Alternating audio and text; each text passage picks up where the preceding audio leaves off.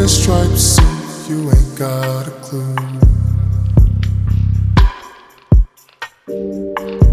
Rose tinted shades, still see all blue.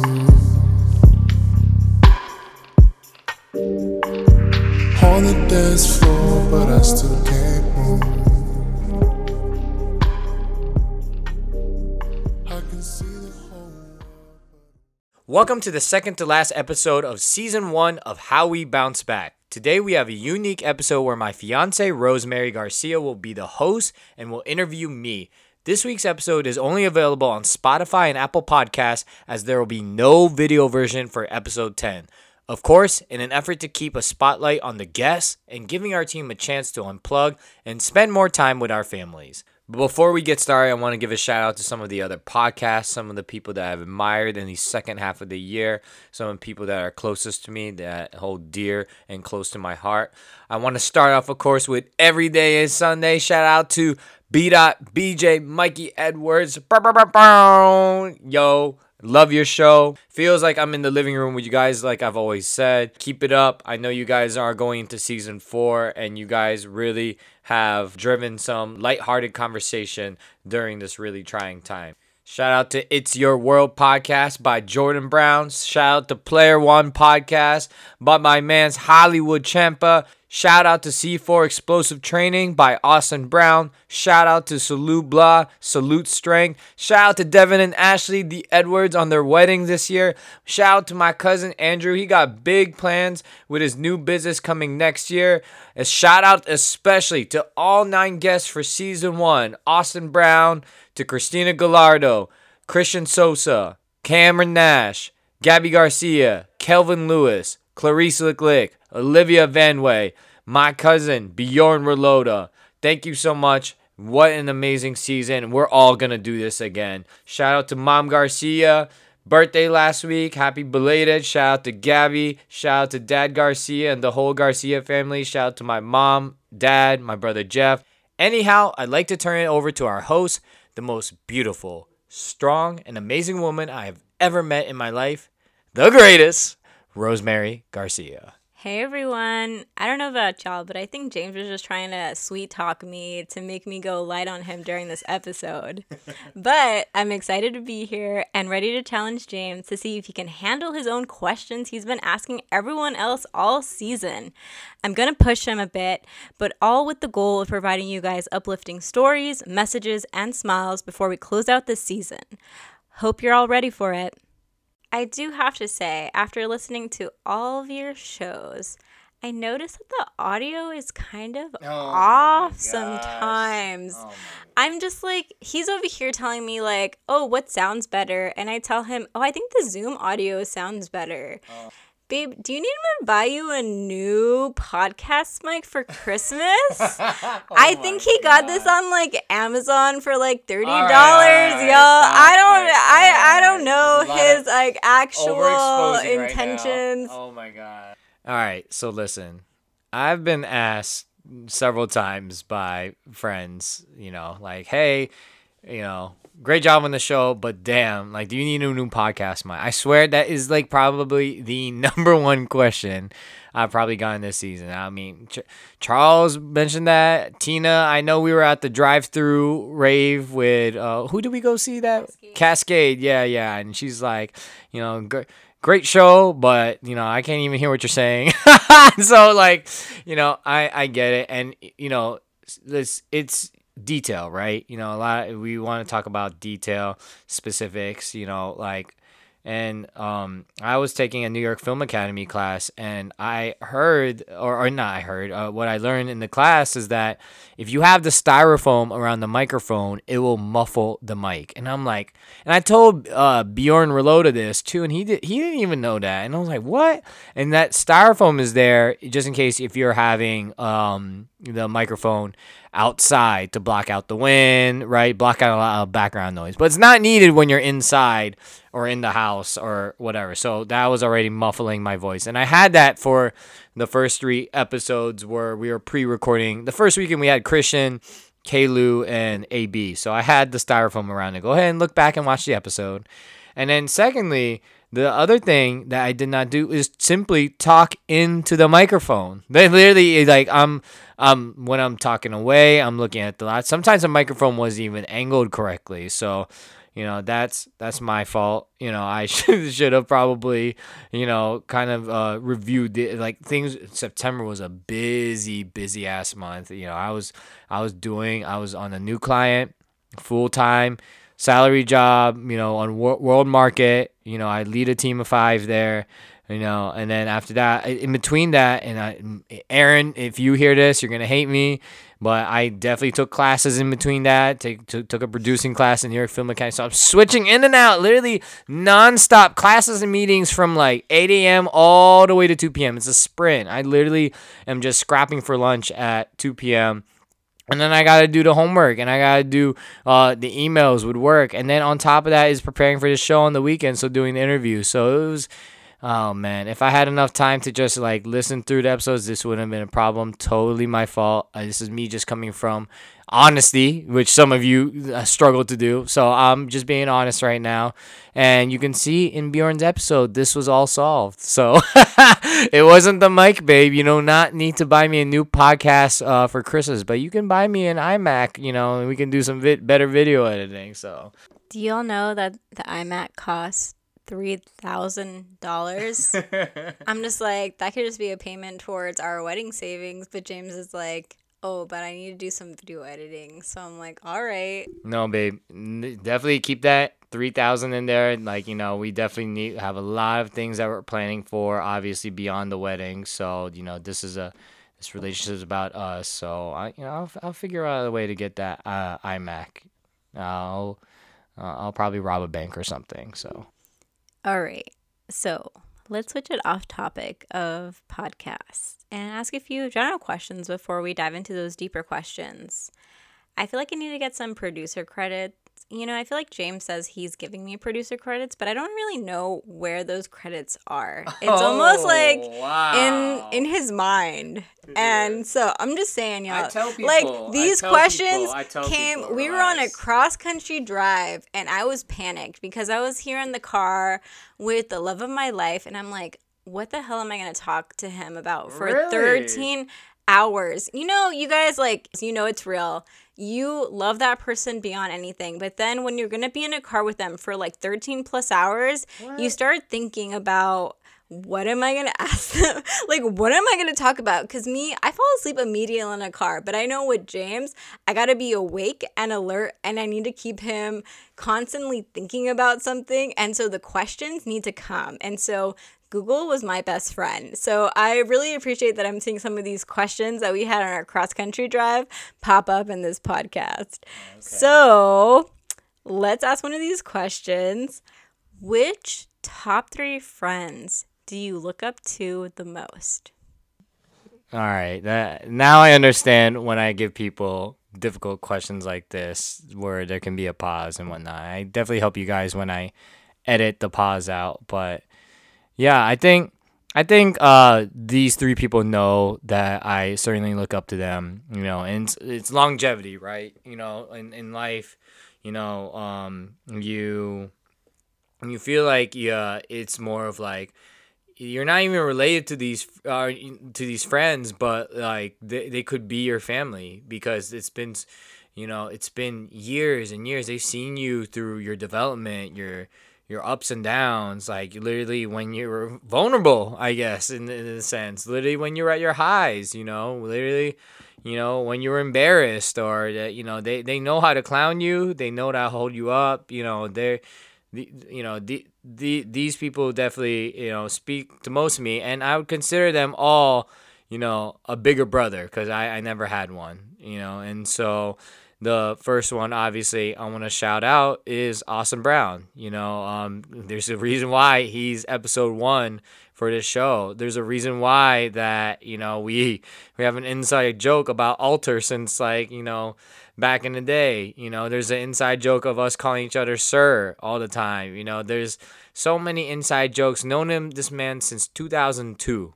2002. That's 18 years. 18 years of knowing this fool, of just clowning each other, of just, like go like so many different like friends and different like paths that we've crossed, and we're still there together. So many parties that we got in trouble. The football team, we got the chin strap, we got the falling through the ice, we got literally packing my Corolla with like 20 people, we got so many. We got one where Austin thinks we left him at the party, but I guess he just got singled out, like there's just there's so many memories. We went to college like sort of in like a like close, not close, but like similar region where you're going a little bit like in the central part, like West Virginia and Ohio. So we always crossed each other's paths, like when we were going to school, going to college, me visiting his friends, I didn't have that many friends at WU, to be honest. So he still came over regardless. Right. And, and then living in DC, he went to the NFL. It's like, and then I was living in DC for a while, and just all the vacations, all the good times from Nolo to New York, SantaCon to his wedding to Coachella, we were all over, man. And like, I'm so honored to be his best friend. I feel like, Mrs. Brown, Mr. Brown, they're like my mom and dad too. I feel like, there's just so many things that we've done and grown up together, from like first driving, first girlfriend, sorry babe, just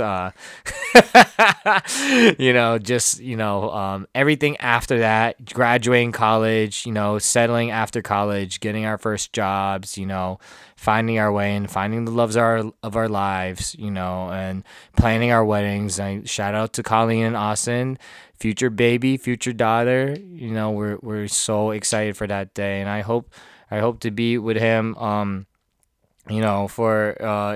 with them, me and Rosemary, for the rest of our lives. And everything I had done in terms of like manner, what he had done for me. Let's stick with that. What Austin had done for me is that I always looked up to him in terms of just the social setting, the mannerisms. Like, he's just so, he's a very good people person, no matter what it's a football teammate, whether it's like, our classmates, whether it's like, Team Jark, or the all them high school cliques, BBC, CC, all them. Austin can just get along with anyone, and so I really admired him. I looked up to him on his social skills and whatnot. In terms and actually leadership skills too. He's a natural public speaker since him winning Wolf of the Year back in middle school. So I really was in awe of that. The second person I want to shout out is Mr. Charles Zhao. I think we all he's not a bigger brother. We were the token Asian brothers back in high school. Ever since that, I feel like with Charles living in DC, him and going to UVA, I just really looked up to him in terms of success. I was seeing someone so successful as him, as investment banker after college, but just ratchet as on the side, and just we're just listening to trap music, just acting like fools. I probably shouldn't say any more, or else I'm definitely gonna get in trouble. But we had so many great times, but he was just accelerating and propelling himself so fast after college, and traveling and everywhere and whatnot, and still able to maintain himself to a degree. I definitely feel like that's something I really look up to, inspire to be. I really am proud of him. He always wants to start First Family. Shout out to First Family. I know he wanted to go to San Francisco and do a couple things. I know he wants to do some more in New York. He's a big foodie. Show me a lot of good food restaurants. Shout out to Rose's Luxury. Shout out to Bubs and Pops. Shout out to everywhere else in DC. Like, Duke's Grocery too. That burger. Like, that's all. Surfside. Well, no, Charles did not show me Surfside. But, Charles showed me. And Pizza, he definitely showed me. Like, before And Pizza was really well known. That's all Charles. So really love you, brother. Like, you really are like an older brother to me, and I couldn't even thank you enough. A lot of people don't know Charles actually. A lot of people do know this. Charles allowed me to take his spot in the DuPont house, but a lot of you don't know this. Had it not been for that, Rosemary and I would have never met. We met in that DuPont house towards the end of me living there, me, Gilon, and Taylor, when we moved out. I met Rosemary about 2 months before I moved out. So had it not been for Charles asking me to live there, because he probably knew I could afford it. I mean, Brand USA, shout out to you all too. The very good salary I coming out of school. Charles, really, thank you so much. That, like, best years of my life, found the love of my life. I'm sitting right here across this room from her, and you're an older brother to me. I look up to you, and everything you do, I hope to hopefully replicate and make you proud, man. And then the last one, which, I think I said it in the last episode, Brian B.Relota. Bro, like, I feel like me and Jeff talked about it, like everything we do culturally as people, like the music we listen to, how we dress, how we talk to people, the friends we make, the way we, were brought up at a younger age, just from video games or what content we consume, from Dragon Ball Z to wrestling to, everything in between, to NBA, to the Shaq and Kobe era, like everything with that's really probably rooted from what B-Dot had showed us. And, like, I feel like you were always the life of the party. You always lifted our family. You definitely were always the loudest one in the room. And, I definitely, hopefully amplified that voice even louder, because people think I'm loud all the time. I got that from you. And, like, I really love your energy. It's rare that I've seen you upset, and like, I really, your happiness is unwavering. And like, that's why so many people really, want to be around you. So many people admire you. And, Bira, I feel like if anyone, Kuya, Brian, I feel like, if anyone really was my older brother since, like, back in the day, since I was a baby boy, it really was you. And so, I thank you, Kuya Brian. I really hope to see you in a couple weeks. It's been too long, but, you'll always be Kuya to me. You'll always be an older brother. And, there's a lot more to come. I hope we can join together for an episode in a later season, or, let me know if I can share a fourth spot and we can all laugh on every day is Sunday together. But love you so much, brother. I think one of the things that I've definitely learned from you is the appreciation of friendships over the years. Because for me, and my closest friends know this, I'm very nomadic, right? Where it's like I pick up and I start in a new city, wherever it is, and I just start my new life. And if you are close to me, then you are close to me, and you will forever be close to me. And if you're not, then good luck trying to get into, like, my inner circle. And I think one thing that I've always loved seeing about you is that, like, I don't know a lot of people that have close friends that are from, like, elementary school, that grew up on the same block, that went to, like, I don't know, did sports and prom and all of those things together, right? I grew up in a very small town where it was like, good luck if you get out, or you're going to be trapped in the same city. And so for me, it's very warming to see how close you are with all of your friends, because it just reminds me about how deeply I should care about all of the friendships that have stuck with me. Because for maybe a lot of us that move around to different cities, we can easily forget about, like, the friends that will stay there, the ones that it doesn't matter how far you move, when you come back, it's like the friendship never changed.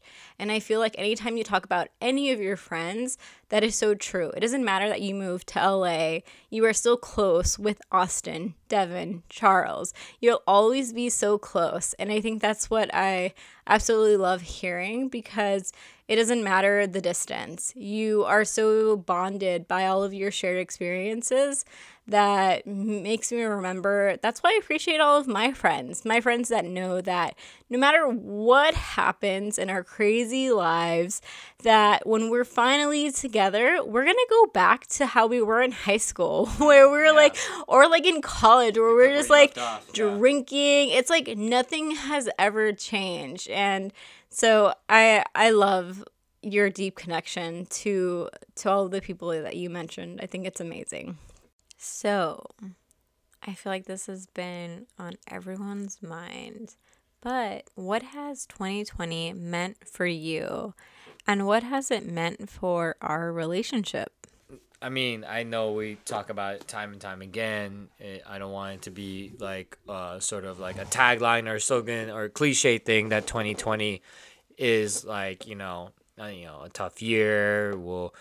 We are all in this together and whatnot. I know everyone hears it over and over again. Some people feel like it's dragged out, right? I feel like what 2020 has meant for me is in terms of what 2020 has meant for me is a reset year, and it's really to appreciate the simple things in life, to really appreciate the most important things in life, to really appreciate our health first and foremost, right? With 2020 with COVID, I went through a tumor situation. So that's already compounding with the COVID situation that's happening. It's compounding with pushing back our wedding. And so, I think just resetting and appreciative of the little things, just being happy at home with our cat's babe, with, just our apartment in downtown LA, just the food in the kitchen and roof over our heads, be able to chill on the couch. It's not like we went to war. It's not like they're asking us to go do something where it's like literally putting ourselves in like legit physical harm's way. They're asking us to sit on the couch at home, and like that is such a comforting situation, and so we should be appreciative of that. And people are not appreciative of that, and I get it. It's hard for people that might be alone at home and whatnot, or it feels like and their jobs are affected too. Like, of course, babe, if this something happened to our jobs this year, we would be talking about something totally different right now. But we're definitely very appreciative for our employers. Shout out to Merkel and Alliance for really keeping us on board and really just keeping things stable. Otherwise, we don't know what could happen to us right now. Shout out to you, Rosemary. Shout out to like what we've done in terms of keeping ourselves healthy. So I feel like 2020 as a whole is meant to reset us and ground us and really appreciate the things that are most valuable. But what it has meant for our relationship is that no matter what happens at the end of the day, is that I feel like we adjust and we adapt. We moved our wedding back. We're at home. You were at risk of losing a job at Alliance. I could have been at risk at losing a job at Merkel when Fox left the contract.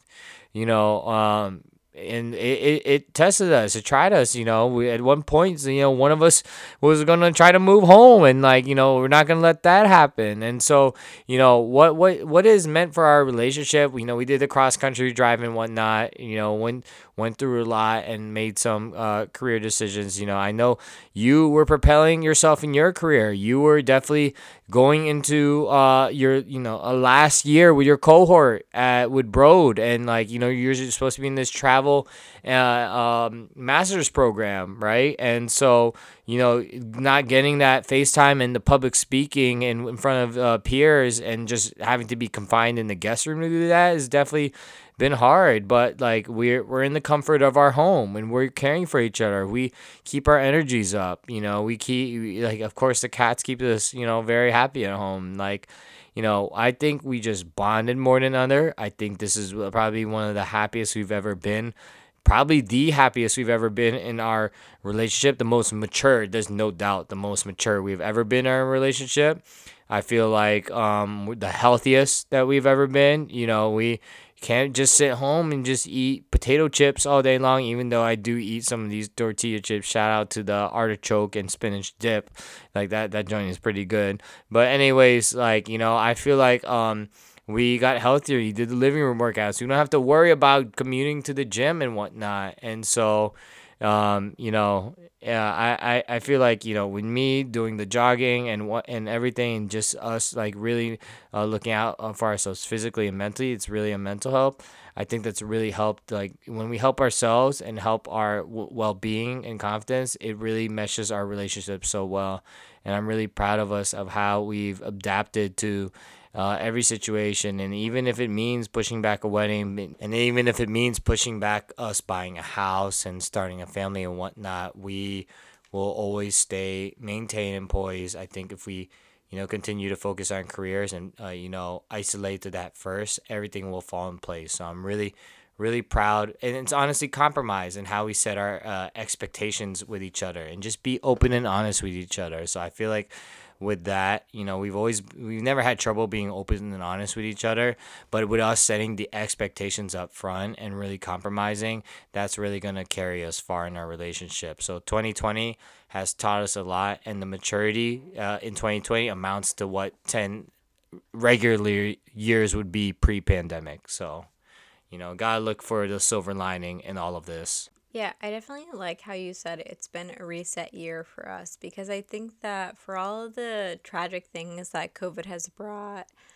death, unemployment, everything that it has brought, I think that if we're looking for like any silver linings, it's definitely the fact that it's given us a moment to pause and to reflect on our current lives.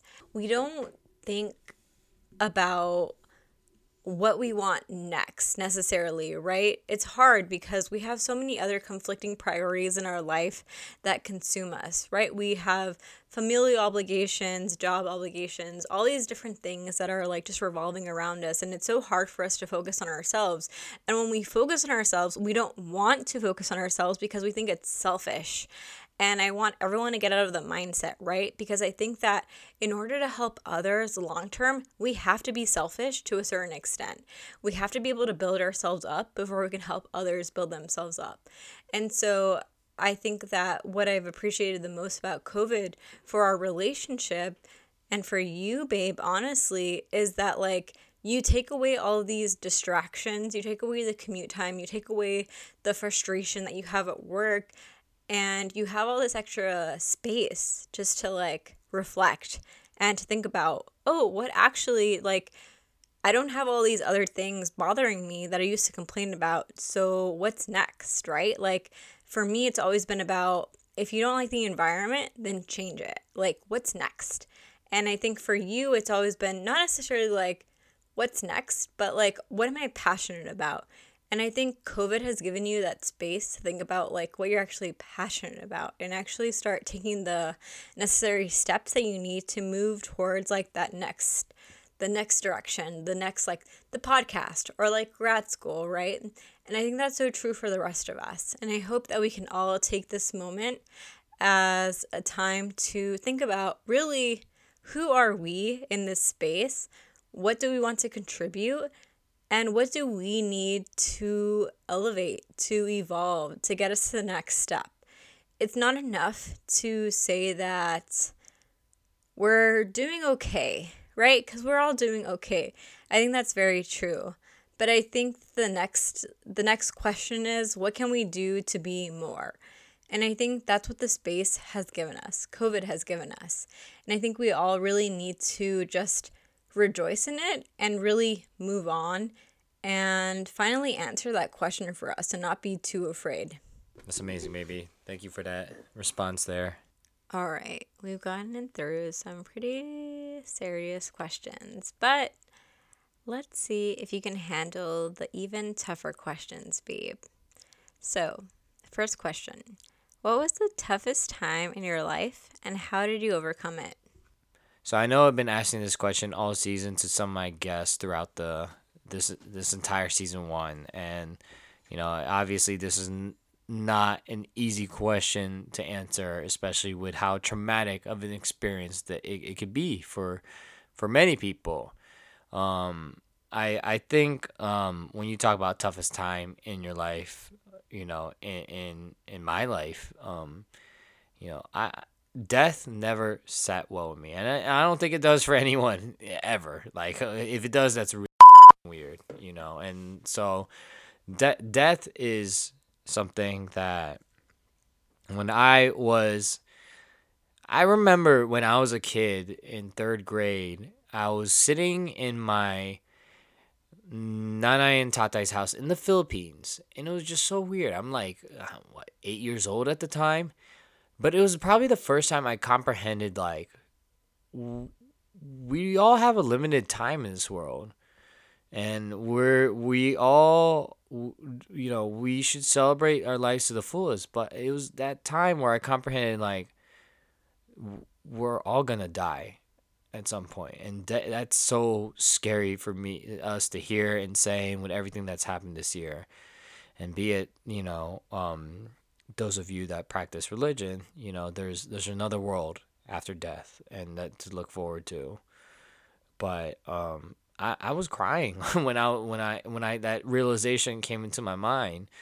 And and I think it's just like, when I realized that, it's just I was so close with my grandpa Tatai growing up, and he was such a grandpa, like from like when I was born as a kid. I'm actually, me and Rosemary are doing this interview in the room that he pretty much stayed in when he raised me and Jeff as kids and growing up, even all the way through high school. He never left us until in high school. And like, he was essentially my best friend. I didn't have a lot of friends growing up, and be it as you think like a snob, or think like, I know so many people. I was insecure. I was, I wasn't good at a lot of things. I was the nerdy Asian kid growing up. I wasn't good at, I played sports, wasn't good at like, really any sports or anything, and so like socially, I felt like as an Asian growing up in a town of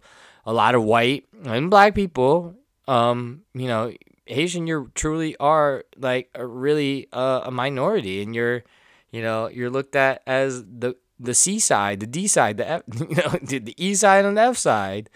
And so my grandpa Tatai was literally my best friend coming home, like every time. And so I mean, when it comes to realization that people get older and whatnot, and eventually they pass away, like it's a scary thing to think of. And that's why we all start to appreciate things as we get older in life, especially those in our 30s. And I feel like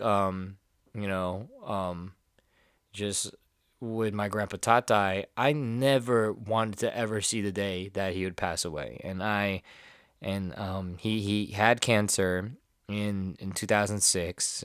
He went through chemotherapy. He was bald. He grew his hair back, so he essentially beat cancer at that time. And then I think in like 2007 or 2008, he went back to the Philippines to, essentially like live the rest of his life there and like be happy where he grew up. West Rembo, a little small town neighborhood outside of Makati, and or in Makati. Need to brush up my geography there. But when we saw him in 2010 and we visited the Philippines, man, like I remember we arrived in I was in college, and I like we're going to Philippines for 3 weeks. I should have been more appreciative of that trip, and like I'm over here like, oh, I want to go back home and play beer pong with my friends and blah blah blah. But I was so excited to see my Nanay and Tatay, which is my maternal grandfather and grandmother, right? Tatay is the grandfather, Nanay is the grandmother, who's still alive today. And so Tatay being like, my best friend growing up, hey, he literally was always in our basement watching NBA games, watching Wizards games, watching Kobe, growing up.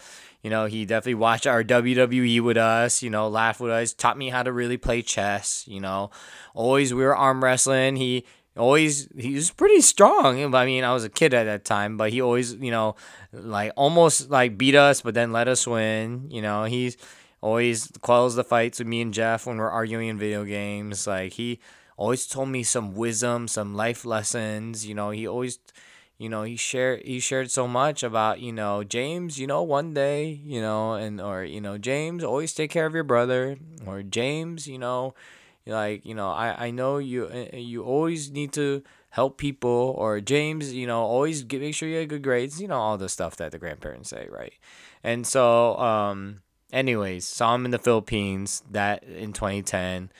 Like I remember the way he looked at me, he was like, James, and oh man, I was losing it, man. I'm crying, so I'm about to cry right now. It's literally one of the top 5 moments of my entire life seeing him again, right? Because you never know when's the last time. And after that Philippines trip, I remember getting him this wooden rosary that I bought, and I quite frankly thought that's the last time I was gonna see him, and so I remember saying goodbye to him at the airport in Manila. Lo and behold, the following year in 2011, I do end up seeing him again, but I think we knew, or I think my parents and my family knew, like these were going to be his last months and days because he wanted to get treatment in America. My family has a lot of diabetes, and he my family has a lot of diabetes. He has heart problems, and so they wanted him to get treatment here because there wasn't proper treatment in the Philippines. And so I'm in college. I'm still like trying to like seek myself. I'm like 20 years old, gonna turn 21 soon. Away a lot, kind of focus more on French like friends and like, being closer to family, where something I probably do regret, um and so in 2012 happened, probably the worst year of my life. And so as we get closer to let's I saw him for Thanksgiving, for his birthday. This was in late 2011. He was born in November. Christmas, it was a great Christmas and great New Year's. It was amazing. I remember the New Year's Day, he wore like a great suit to church, and he just looked like so happy. And like this was like first time I actually saw him very, like there was like energy radiating off him. And lo and behold, it was the wedding, is the suit that he wore to my mom's wedding. And I was just like, I didn't know that until I looked at the pictures. And so he wore it that day. And like, for Christmas we gave him pictures of me and Jeff when we were kids, and he cried that day. And so um, and then so I remember I was just doing my laundry at my Uncle Mike and Auntie Betsy's house. They live in, for those of you Woodbridge people, they live in Tackett's Mill off of 95. They're about to, I'm about to go back to West Virginia and drive back up after winter break. And I just remember we were just spending some moments and some solace with each other, and just, you know, uh, it was, I just felt like something was happening, or something's going to happen. But I was just very like absorbing of the moments of being with like literally my childhood hero. And so yeah, I went back to school, and I came back a couple times when in February, when he had to go get checked back into the hospital, and everything with that. And I remember we watched the NBA dunk contest that year together, and we were taking selfies on an iPad, and he was still smiling, and he was, there was just such a bond with us. And um the following month in March, well, actually, I remember the last time I saw him. He didn't come to the restaurant with us. We went to it was a barbecue restaurant near the Target here in Woodbridge, and I remember I was going back to school that day, driving back to West Virginia, and I remember I stopped by the house because I wanted to say bye to him. Well, obviously going back to school. He's the last person I said bye to before going back to school. And I remember I went down to the basement of my Uncle Mike's house, and he was just laying there in the pull-out bed, and I just gave him a hug. And I'll just never forget, this is the last thing he said to me. And we hugged each other, and I kissed him in the cheek. I said, I love you.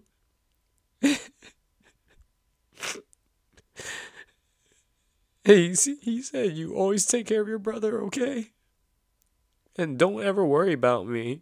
Just don't worry about it. And that's literally the last thing he says. Don't worry about me. I'll be fine.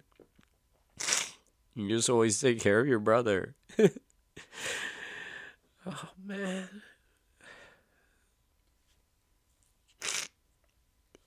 I haven't thought of that moment in a long time. And I'm sitting here in the room that he stayed in growing up, and this is how much he's meant to me. He's literally like, my dad was gone in the the military, like, you know, stationed around and deployed, and my tata was like a father figure to me. He gave me so much just wisdom as someone that's been here for decades, and that's the last thing he says to me. Is just, you need to take care of your brother.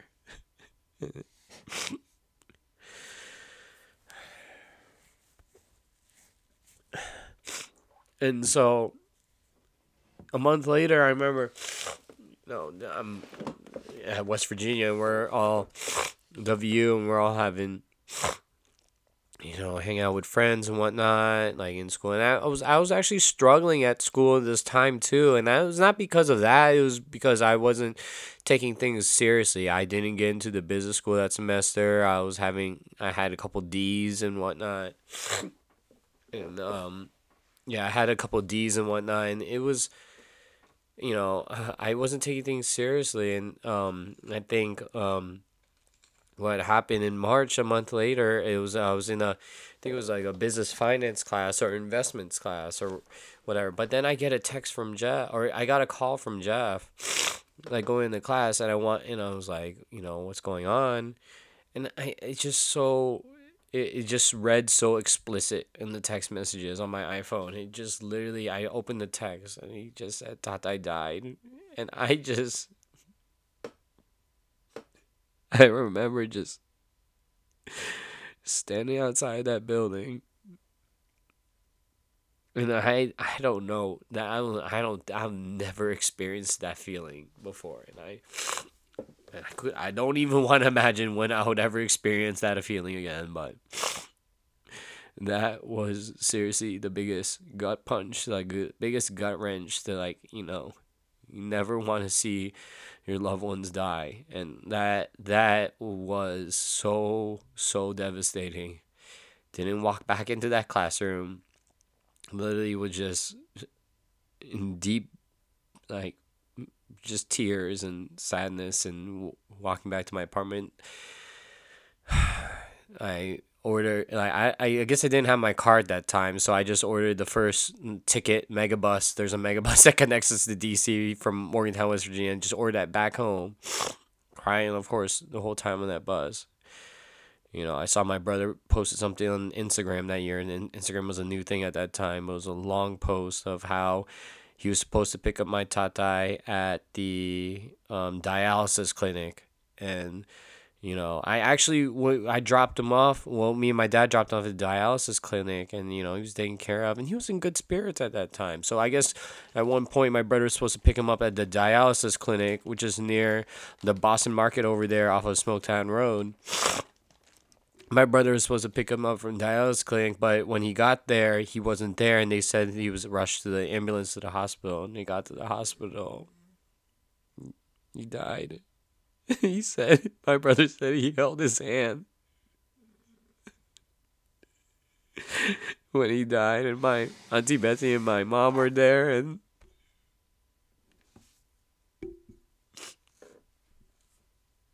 I wish I was there too.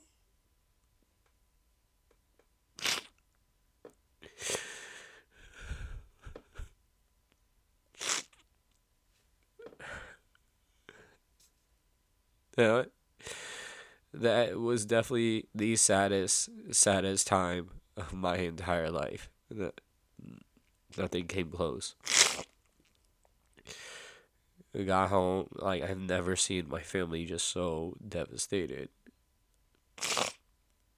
And then I don't even want to, like, just describe everything else after that. Of course, I saw him at the funeral home, and I just remember after I saw him and just couldn't believe it. Like, I was just hugging my mom so hard, and I couldn't even speak at his funeral. Like, they wanted me to speak at his funeral. I couldn't speak at his funeral. And I would be the first one to raise my hand and do that. I couldn't, and I just had to have Jeff, Maggie, and Michelle speak at his funeral because I couldn't do that. I think Clarice did too. Like,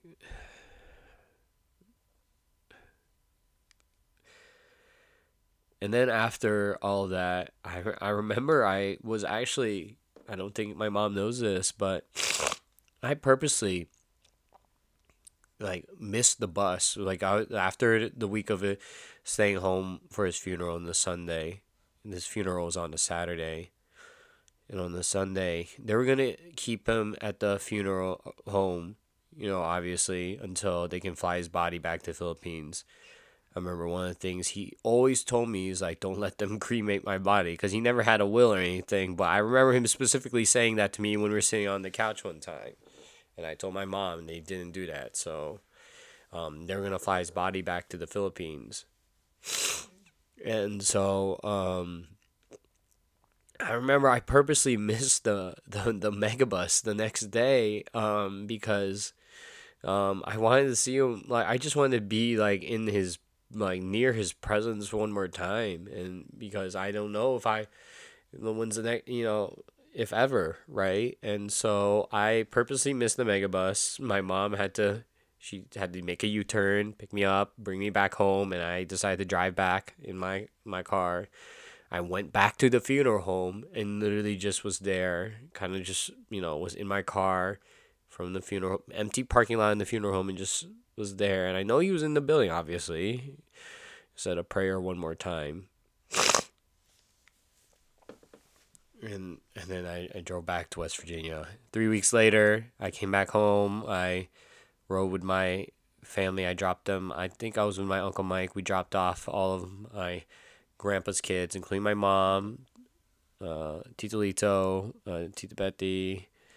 I think Tita Baby was there. We dropped them off at the airport to fly back. It was apparent, of course, like these funeral costs are not cheap. It took a lot to fly his casket back to the Philippines. They had a whole funeral service there. He was retired military in the Philippines, so they had a amazing service there. Obviously they shot the rifles in the sky, gave my nanay the Filipino flag. I saw all the pictures. I wish I could have been there, of course. They carried him through the streets of West Rembo.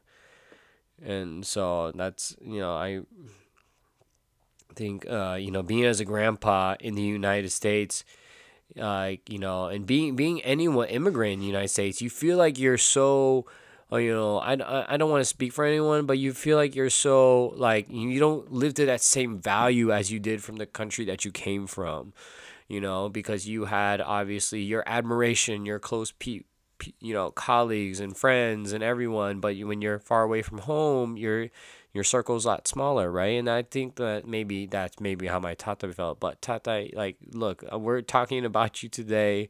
You had such an impact on the way I am in life, the way I like I'm taught to love people, the way I'm taught to trust people and like understand things and trust the process. Like, you really have instilled those values in me before those were even like commonplace values, like universally. And like since that time, like, I turned 21 in May. Like, I cried probably every single night. Every time I came back from a drinking at the bar, I definitely was breaking down crying. When I turned 21, we went to the steakhouse here in Woodbridge. I came back home, supposed to be the happiest person and whatnot. I'm over here still just losing it. I remember it when I cried on my 21st birthday. I still remember. I'm actually sitting in the chair that I was crying in. That's the craziest part. From my childhood bedroom, I just thought to myself, I looked up to God and Tata, and I was like, up until that point, he was the only person that has never left me. Has never left he never really, no argument, never left me. And like, I was just losing it. I was losing it so hard. I went through so many different, mental health cycles during that time, but I feel like Had I had lost it, he would be so disappointed. Had I had come out of that stronger, he would be so proud. I turned all of those D's into C's or B's. I mean, it wasn't being the best grades, but it was passing grades, right? In West Virginia, if you get a D or an F, it's considered a DF repeat, So I turned them all into B's or C's, turned it around. I got into business school. I definitely became a better person outside of that. My senior year, I definitely bounce back, if you will. All right, got near on Dean's List every single time. I got so many D's and F's, and I just keep rebounding every time. So I feel like had I let his passing, set me back and sue me, he would be so disappointed. He would, if we were arm wrestling, he would just break my arm off the table for being so foolish and not be able to, see through that. And so I'll continue to live by your name and honor, Tatai. I'll continue to, care for people, and I'll continue to, like you said, the last thing you said to me was take care of Jeff as a brother, and siblings, brotherhood. I remember my graduation speech, last few people I shouted out was you, Tatai, and Jeff. And, I just want you to know that as much as you can be proud of me, I'm proud of you for being literally the best grandpa that a grandchild can ever ask for. I'm just trying to find my words right now because that was just so emotional and raw. And I just want to thank you so much for sharing those beautiful memories of your tatai with all of your listeners. I think what really rings home to me is just this idea that tomorrow is not guaranteed. And I think for a lot of us in our age group, we sometimes take for granted those that are around us, our parents, our cousins, all of our different relatives, because we just assume that they're always going to be around and one day they might not be. And so it just really reminds us that we need to cherish each day. If we have grudges with any family members or friends, we really need to swallow that pride and reconcile and just enjoy as many moments as possible so we can have these beautiful memories. And even what you were saying about your tatai wanting you to look after Jeff and live your best life, that's also just a reminder that because time is limited, that we can't just be in jobs or professions that we're not happy in. If we're not pursuing our passions and what lights our soul on fire, then we really have to consider what it is that we're doing. Because at the end of the day, that's what we're here to do. We're here to chase our passions, and we're here to love the people that are around us deeply. And I just want to thank you again for sharing that amazing story, baby. All right, babe, next question. Have you ever felt depression? What would the person you are today tell the person you were before? So I know, of course, this question has come up again several times during the show, and I definitely like to share. This is something I definitely want to get off my chest. It's definitely not. Even though my grandpa's passing, as sad as it is and how devastating it was, it did not throw me into depression. Right, I was very sad on multiple nights, but it wasn't a sustained depression where I was just kind of hating myself. I don't want to say it like that. But it's sort of that's where depression can really sink in. I did something wrong, or I fucked up, and damn, what, you're kind of just beating yourself up, and that's not what happened. When Tatai passed, that was just a very, very sad time, and to see a loved one pass away is just really, really devastating. But in terms of depression, which is just a slow pain, and I've never felt that way up until 2016, or actually maybe early 2017, late 2016, but I've never felt that way until after 25 years of my life. And so, yes, I've felt depression, and it's only one time. I would say it's only maybe a little bit another time, which I probably need another episode to really dive into. But I'll go into deepest depression, and that was in my first year living in LA, and that was, me and Rosemary, we're living in our new apartment and whatnot, and I was trying to find my way. I came out here for all these high expectations and big dreams of doing, acting or doing, something big in LA and whatnot. But I was so, I've been telling like a lot of people at Brand Yosei, like leaving, like, oh, what are you going to do? And like, well, I'm going to make sure I cast a safety net and find like a proper, salary job, whatnot. And, I was getting paid so well at Brand USA. Like, my expectations for salary were way too high for a marketing job. And an entry-level marketing job, you're getting paid not enough to make a good, stable living in LA and also be able to travel. So I settled for this Chinese digital advertising agency. I think some of you know from stories that I've shared before. But I joined them in August 2016, and I moved to LA in July 1st, 2016, and then I joined them in August 2016. Rosemary moved to LA in September 2016, and I'm just trying to get used to the area and whatnot. But I'm doing this weird, like it was very weird, like structure and leadership compared to like where I come from with Brand USA. I mean, it's a startup and it's gonna be loose processes, loose structure, but I never thought the leadership would be like so like loose or just like a little bit like lack of like etiquette or decorum or even professionalism at the time. And so yeah, it was like a 10-person agency, and what's worse is they were pitching my old company, Brand USA, as a client to market their to market their services in China. They wanted to promote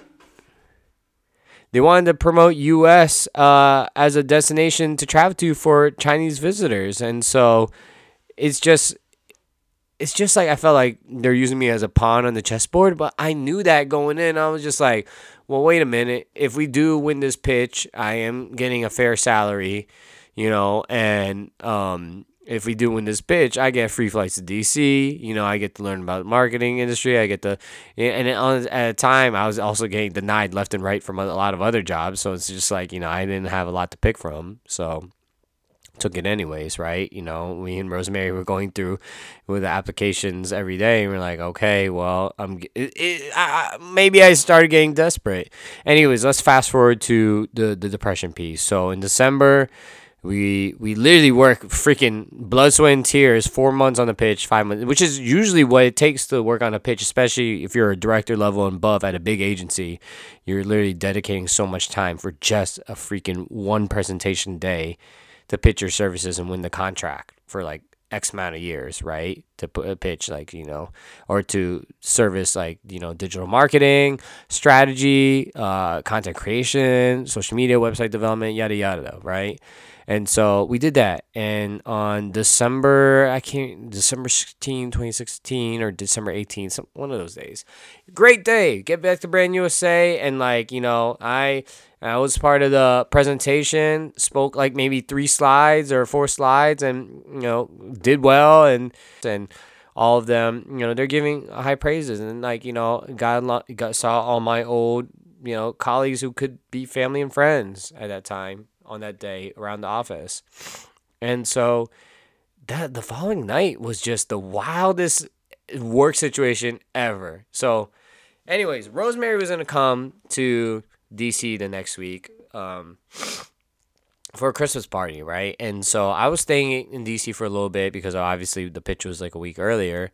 I'm in my childhood bedroom. I wanted to dial into the postmortem to hear what they were going to say, because the leadership there, Like I wasn't depressed while we were preparing for the pitch, like from August through December, but the leadership there made me feel very uncomfortable. They weren't, because they were hella fake. Like, they were fake to me. They definitely were trying to make me as happy as possible to just squeeze any kind of confidential information out of me, and be it, I was definitely never gonna bend. Anyways, that night after the pitch, we had the postmortem. It was the most profanity laced postmortem.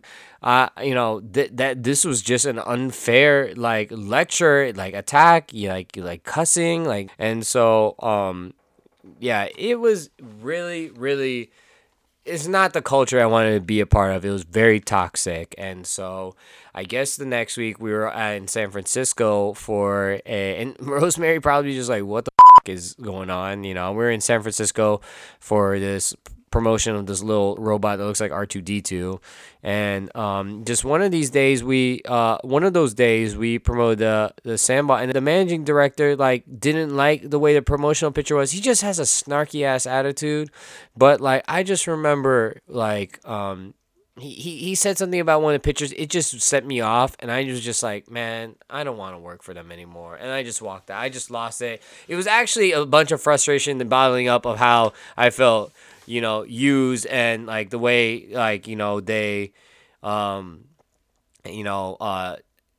carry their leadership is like, just not the way I wanted to be mentored and brought up. So I was definitely just like so sick of it. This is not how I ever dreamed about my LA situation and whatnot. And so, yeah, that day I straight up, we were at the W Hotel in San Francisco. I straight up walked out of the hotel room, was out. I was actually contracted through a staffing agency. They were calling me to say, to calm me down and see what happened. I said, I'm out, I'm done with this and whatnot. And so they said the offer's still on the table. Are you sure? And like, they're just literally begging me not to say anything to Brand USA that would compromise the pitch decision, right? Or the RFP situation, which is, total horse, right? But like, so I'm like, we had some good times, and I know they're capable of providing good services, but with that kind of leadership, I'm like, well, I guess maybe this is more of a me problem than like, a business problem, but, so I'll stay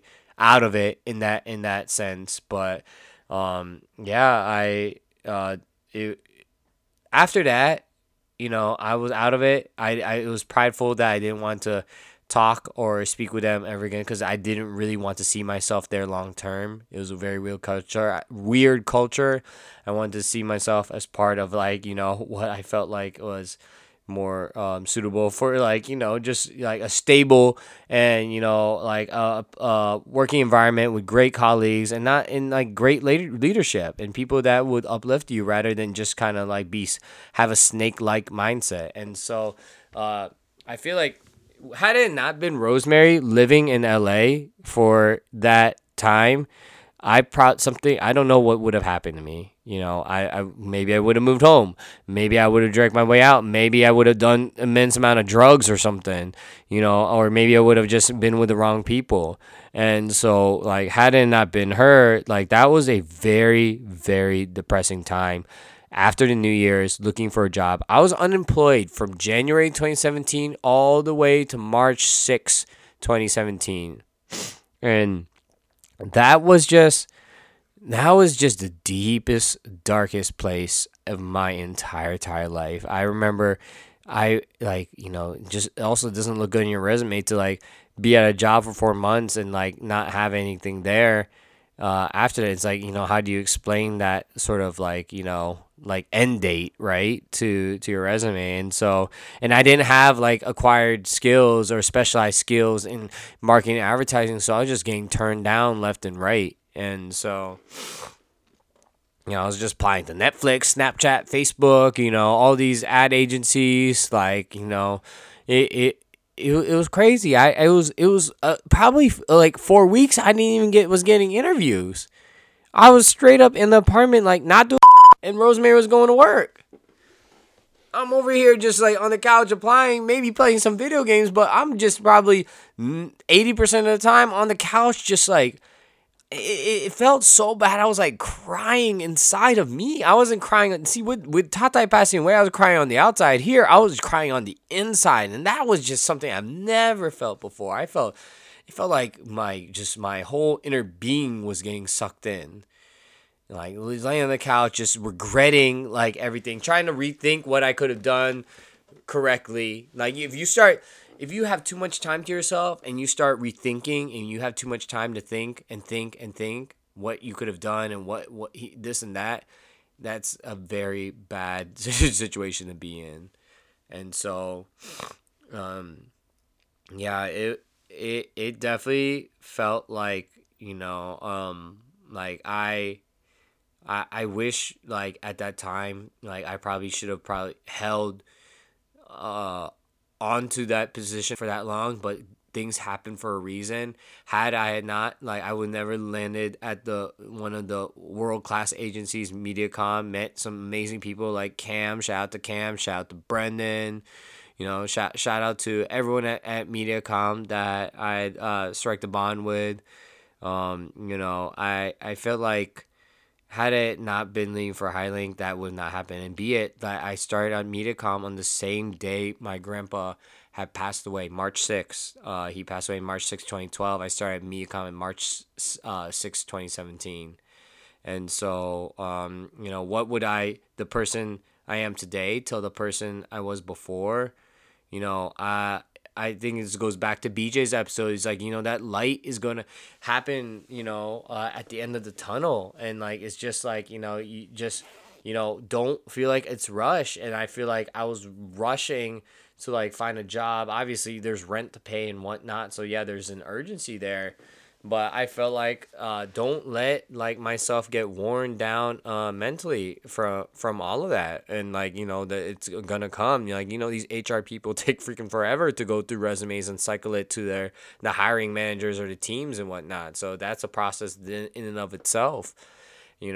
And understand, or maybe I could have picked up a new skill set. Maybe, I could have been doing some Uber driving or something like that. Or maybe I could have done some freelancing, or maybe I could have taken a class at that time. But I was just so caught up in my emotion. I was just deciding to do nothing. And I felt like had I just had a clearer mind at that time to know that everything's gonna be okay, you probably might not get the job two months later, but maybe you can do something now. In the meantime, that's what I would have told myself at that time. I wish I was more mature to really understand that. And obviously, I know what to do now if that happens again. I hope that never happens again. I hope I never have to walk out in that situation again. But yeah, I think that feeling of depression has, like, I don't want to say aged me 10 years, but it's given me 10 years of wisdom that I otherwise never would have had I had not moved to the city of Los Angeles. Yeah, I mean, even thinking back to that time, that was a dark time. And it was so hard for me to try to make you feel better or say anything to take just like the pain from that toxic environment away and just like what you were experiencing. But what I am going to say now that you're out of it and you're in such a great place now is that took a lot of courage. And I think for a lot of us, when we are in a work situation or any type of situation that we don't like or that we're having issues with, we sometimes just grin and bear it, right? Because we think that it's like not too terrible. I want the stable pay. I have a career, so like this is fine, and I'm just gonna like swallow these unhappy feelings that I might be having.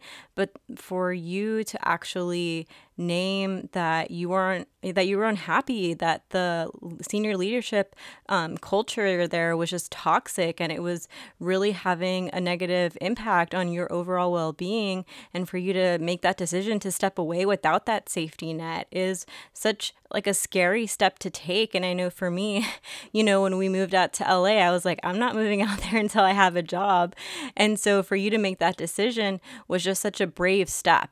in terms of just like changing your environment to move towards something that was possibly like better. And even though it was a few months of unemployment, I think we can look back at it now and actually say you made the right decision. Who knows where you would be now if you didn't make that decision? You wouldn't have all these amazing connections at MediaCom, and you wouldn't be in the career that you are now. And so I think it's always just important to think about that too, and not dwell too much on like, oh, what could have been. So let's keep moving on. Now let's shift gears a little bit to mental health. So have you prioritized your mental health these past couple of years, or did it take the pandemic to realize the importance of this? So, answer to that directly, no, I have not, and that's why I've underscored it for so long. I never really thought it was a thing. It goes back to Christian's episode where men were taught to be machismo and show that there's nothing wrong, and like it's terrible mentality to have. It's going to consume. That's why men, have like the most mental health problems. I'm not going to even go further with that stat. You all can look it up yourselves and see what the issues is with men and what actually does happen when men goes through a serious mental cycle. And I think with my mental health, I didn't realize that until the pandemic. It really was. And like, Rosemary and I were planning like full steam towards our wedding in 2019. I'm over here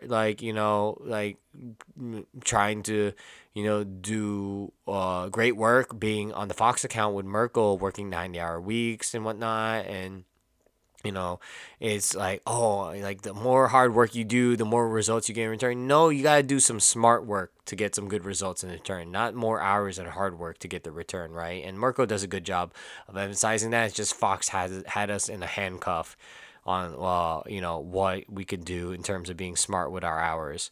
And so my mental health slipped, it was that of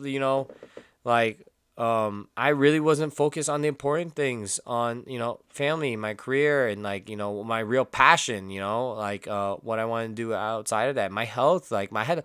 As men my age, you should have a blood pressure of 120. Mine was at 130. I had hypertension. That's a high blood pressure. We already talked about how my family has high blood pressure and diabetes, and so gotta look out for your internal organs. And and yeah, so it was just like, honestly, as hard as I worked, I was still complaining to Rosemary. I was never going towards my passion and what I want to do. She's probably so sick of all these stories time and time again of, how I'm not doing what I want to do. And, like a lot of people say, you need to actually start, and actually attack it, and to really do what you want to do in this life from a passion standpoint. For me, I wanted to be in filmmaking, directing. I wanted to be in producing and speak, and also having that business background can help tie to that. And so I think once the pandemic had reset, and I think, Babe, you had alluded this to earlier, I feel like once the pandemic had reset us, it really allowed me like not having to spend 10 hours a week in traffic. Like that's 1 hour to work, 1 hour back in traffic in LA, and getting that time back, 5 days a week, 10 hours a week to commute. That's a part-time job. Having that time back has allowed me to tap into my creative mindset, right? There's more things I want to do with outside of how we bounce back from a entrepreneurial standpoint, or pursue a different endeavor, or start something new. And so, even where that is a new film production, or, a small business, or freelancing, there's so many things that are spinning in my head, as Cam had alluded to in another episode. Cam has shared what he has also in his head outside of the work he does in advertising. So, yeah, I think once people think that being at home feels isolating, but really being at home really gives the time back to yourself, and really give yourself back the company that you need. Yourself was alone while you were giving so many other people time pre-pandemic. Now you're giving yourself company being at home and giving yourself more of that thought and like your mental health and knowing where to set, refocus, and then knowing what passion, what career decisions you want to make. Obviously, you gotta do it strategically. If you paying rent and doing, if you have real loyalty to your company, your agency, the people that you work for, your team. But just don't ever forget about your mental health. I think a lot of us have already realized that. I already preached it in a lot of episodes. But yeah, it did take now to realize it. And I think moving forward, that will be one of the top 3, 2, 1 things in your own individual well-being that you'll look out for. So, and shout out to Merkel for having a mental health pillar to really help highlight that and spotlight this concern to our whole agency. I felt that that's also helped stem the awareness across my colleagues and help bring that forth for the show and for everyone else. Thank you, babe, for sharing that. I definitely think it's so crucial for everyone to think about mental health. If we're looking at a holistic picture of ourselves, that also includes our mental well-being. Like, where is our mind? Where is our body? Where is it in like connection to itself? And I think that's so important to ground ourselves in, because it's so easy to forget, or it's so easy just to like ignore. And so I really appreciate that James said that. It's really important for, if our work is not creating that space for us through like mental health pillars and things like that, we have to create that space for us. I can personally say in my workspace, that space is not created. And so for me, I know that I need to create it for myself. So I take like 4 minutes to meditate before I start my workday, right? Because that's what gets me calm. And I think for the rest of us, we kind of have to figure out what is that space of calmness for us before we can like come into the work and be our true selves. And so we can't forget that, because I think that in order to be our whole selves, we have to recognize that piece of ourselves. So let's keep going. Babe, if there is one big piece of advice you can tell the audience, what would it be? So what I think everyone, with this question that I've asked all season long to all of the guests, and I get bits and pieces. I learn from everyone, from Austin to Christina to Christian to Cam to Gabby to Kaylu to Clarice to Olivia to BJ. What I learned from all of the guests this season, it taught me a lot, and it really I related to every one of their situations on what the advice that they had given. I've went through most, if not all, of the wisdom that they had given. So really, you guys have taught me, and for what I think that I hope I can share to people, is to simply trust yourself. I feel like all of us start to second guess and doubt and think that the decisions that they make in their head can be wrong, because there's so many outside influences, like their colleagues, their friends, especially social media, their parents, but really trust yourself. Trust yourself when you're deciding a major. Trust yourself when you're deciding what line of work you want to go to. Trust yourself when you want to, start a new business. Trust yourself if you want to start a new podcast. Trust yourself if you want to join like a sports team and you were never good at that sport. Trust yourself at working out and doing a new workout plan that you felt like, oh, this is outside of my physical capabilities, right? Trust yourself to start reading and like doing new things. You really need to stop listening to other people, block out all of the distractions, block out the doubters, block out every doubt. Even people, you're gonna get clowned. You're gonna, and sometimes don't be sensitive to what they're saying. Honestly, like some of those people mean it in good faith. Just let go. I sucks to say this, but one of my old VPs on the Fox account, she said, just get tougher skin, and I'm like, wow, that actually kind of helps, actually. And so Honestly, you really block out the distractions, trust yourself, allow yourself to make failure and adapt to it. A lot of us are scared that if we do trust ourselves, we might fail, and that sucks. And it does suck. But I'm telling you, the lessons you learn out of failure, you're never going to get anywhere else. It will make you the strongest person. Look up all the best figures in the entire world, from Michael Jordan to George Lucas to Kobe Bryant to the Obamas. Look up when they describe their times of failure.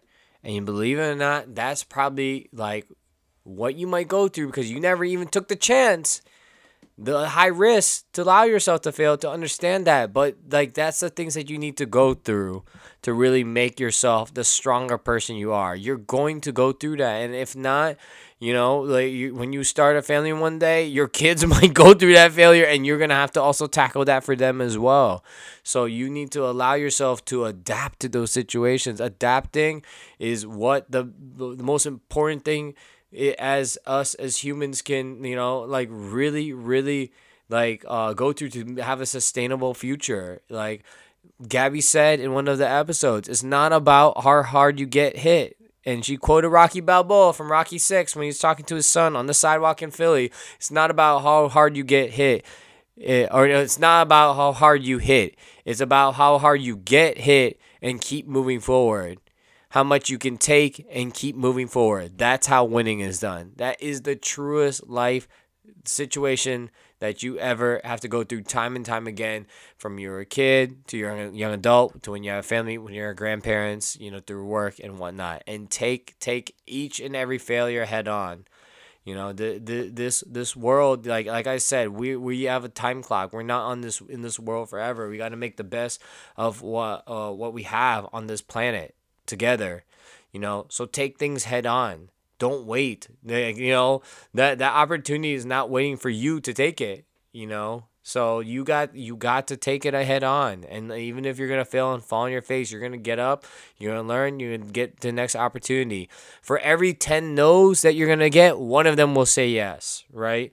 And so you can't stop that. I actually got that from my fiance Rosemary. She's kind of looking at me right now. It's more of for every 10 no's on job applications you get, you're gonna get one call back. So I kind of got that from her. So that applies to everything every opportunity that you're trying to pursue. So trust yourself, allow failure to make you adapt to the situations that happen to you, and take it head on.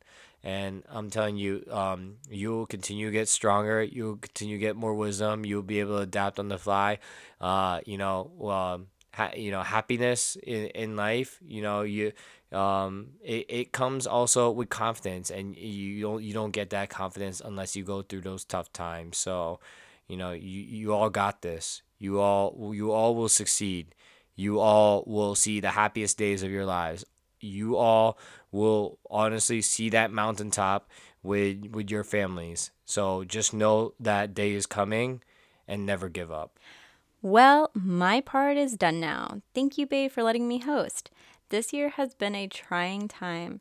With our wedding being postponed, our job security slightly in question at the beginning of the pandemic, and so many other plans pushed back. But what we did do is bond more than ever. We drove all around this country. We brought our third baby cat, Ellie, best thing that happened this year.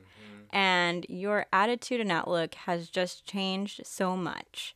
You can still be Mr. Grumpy Pants on some days, but hey, there can't be good days without bad days. Amen. Yeah. I'm proud of you.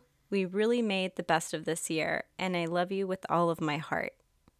Thank you, babe. You're the best. I'm very proud for how we come this year as well, that our family and friends are healthy and safe, and that you and I are the happiest we've ever been in our relationship, both mentally and physically.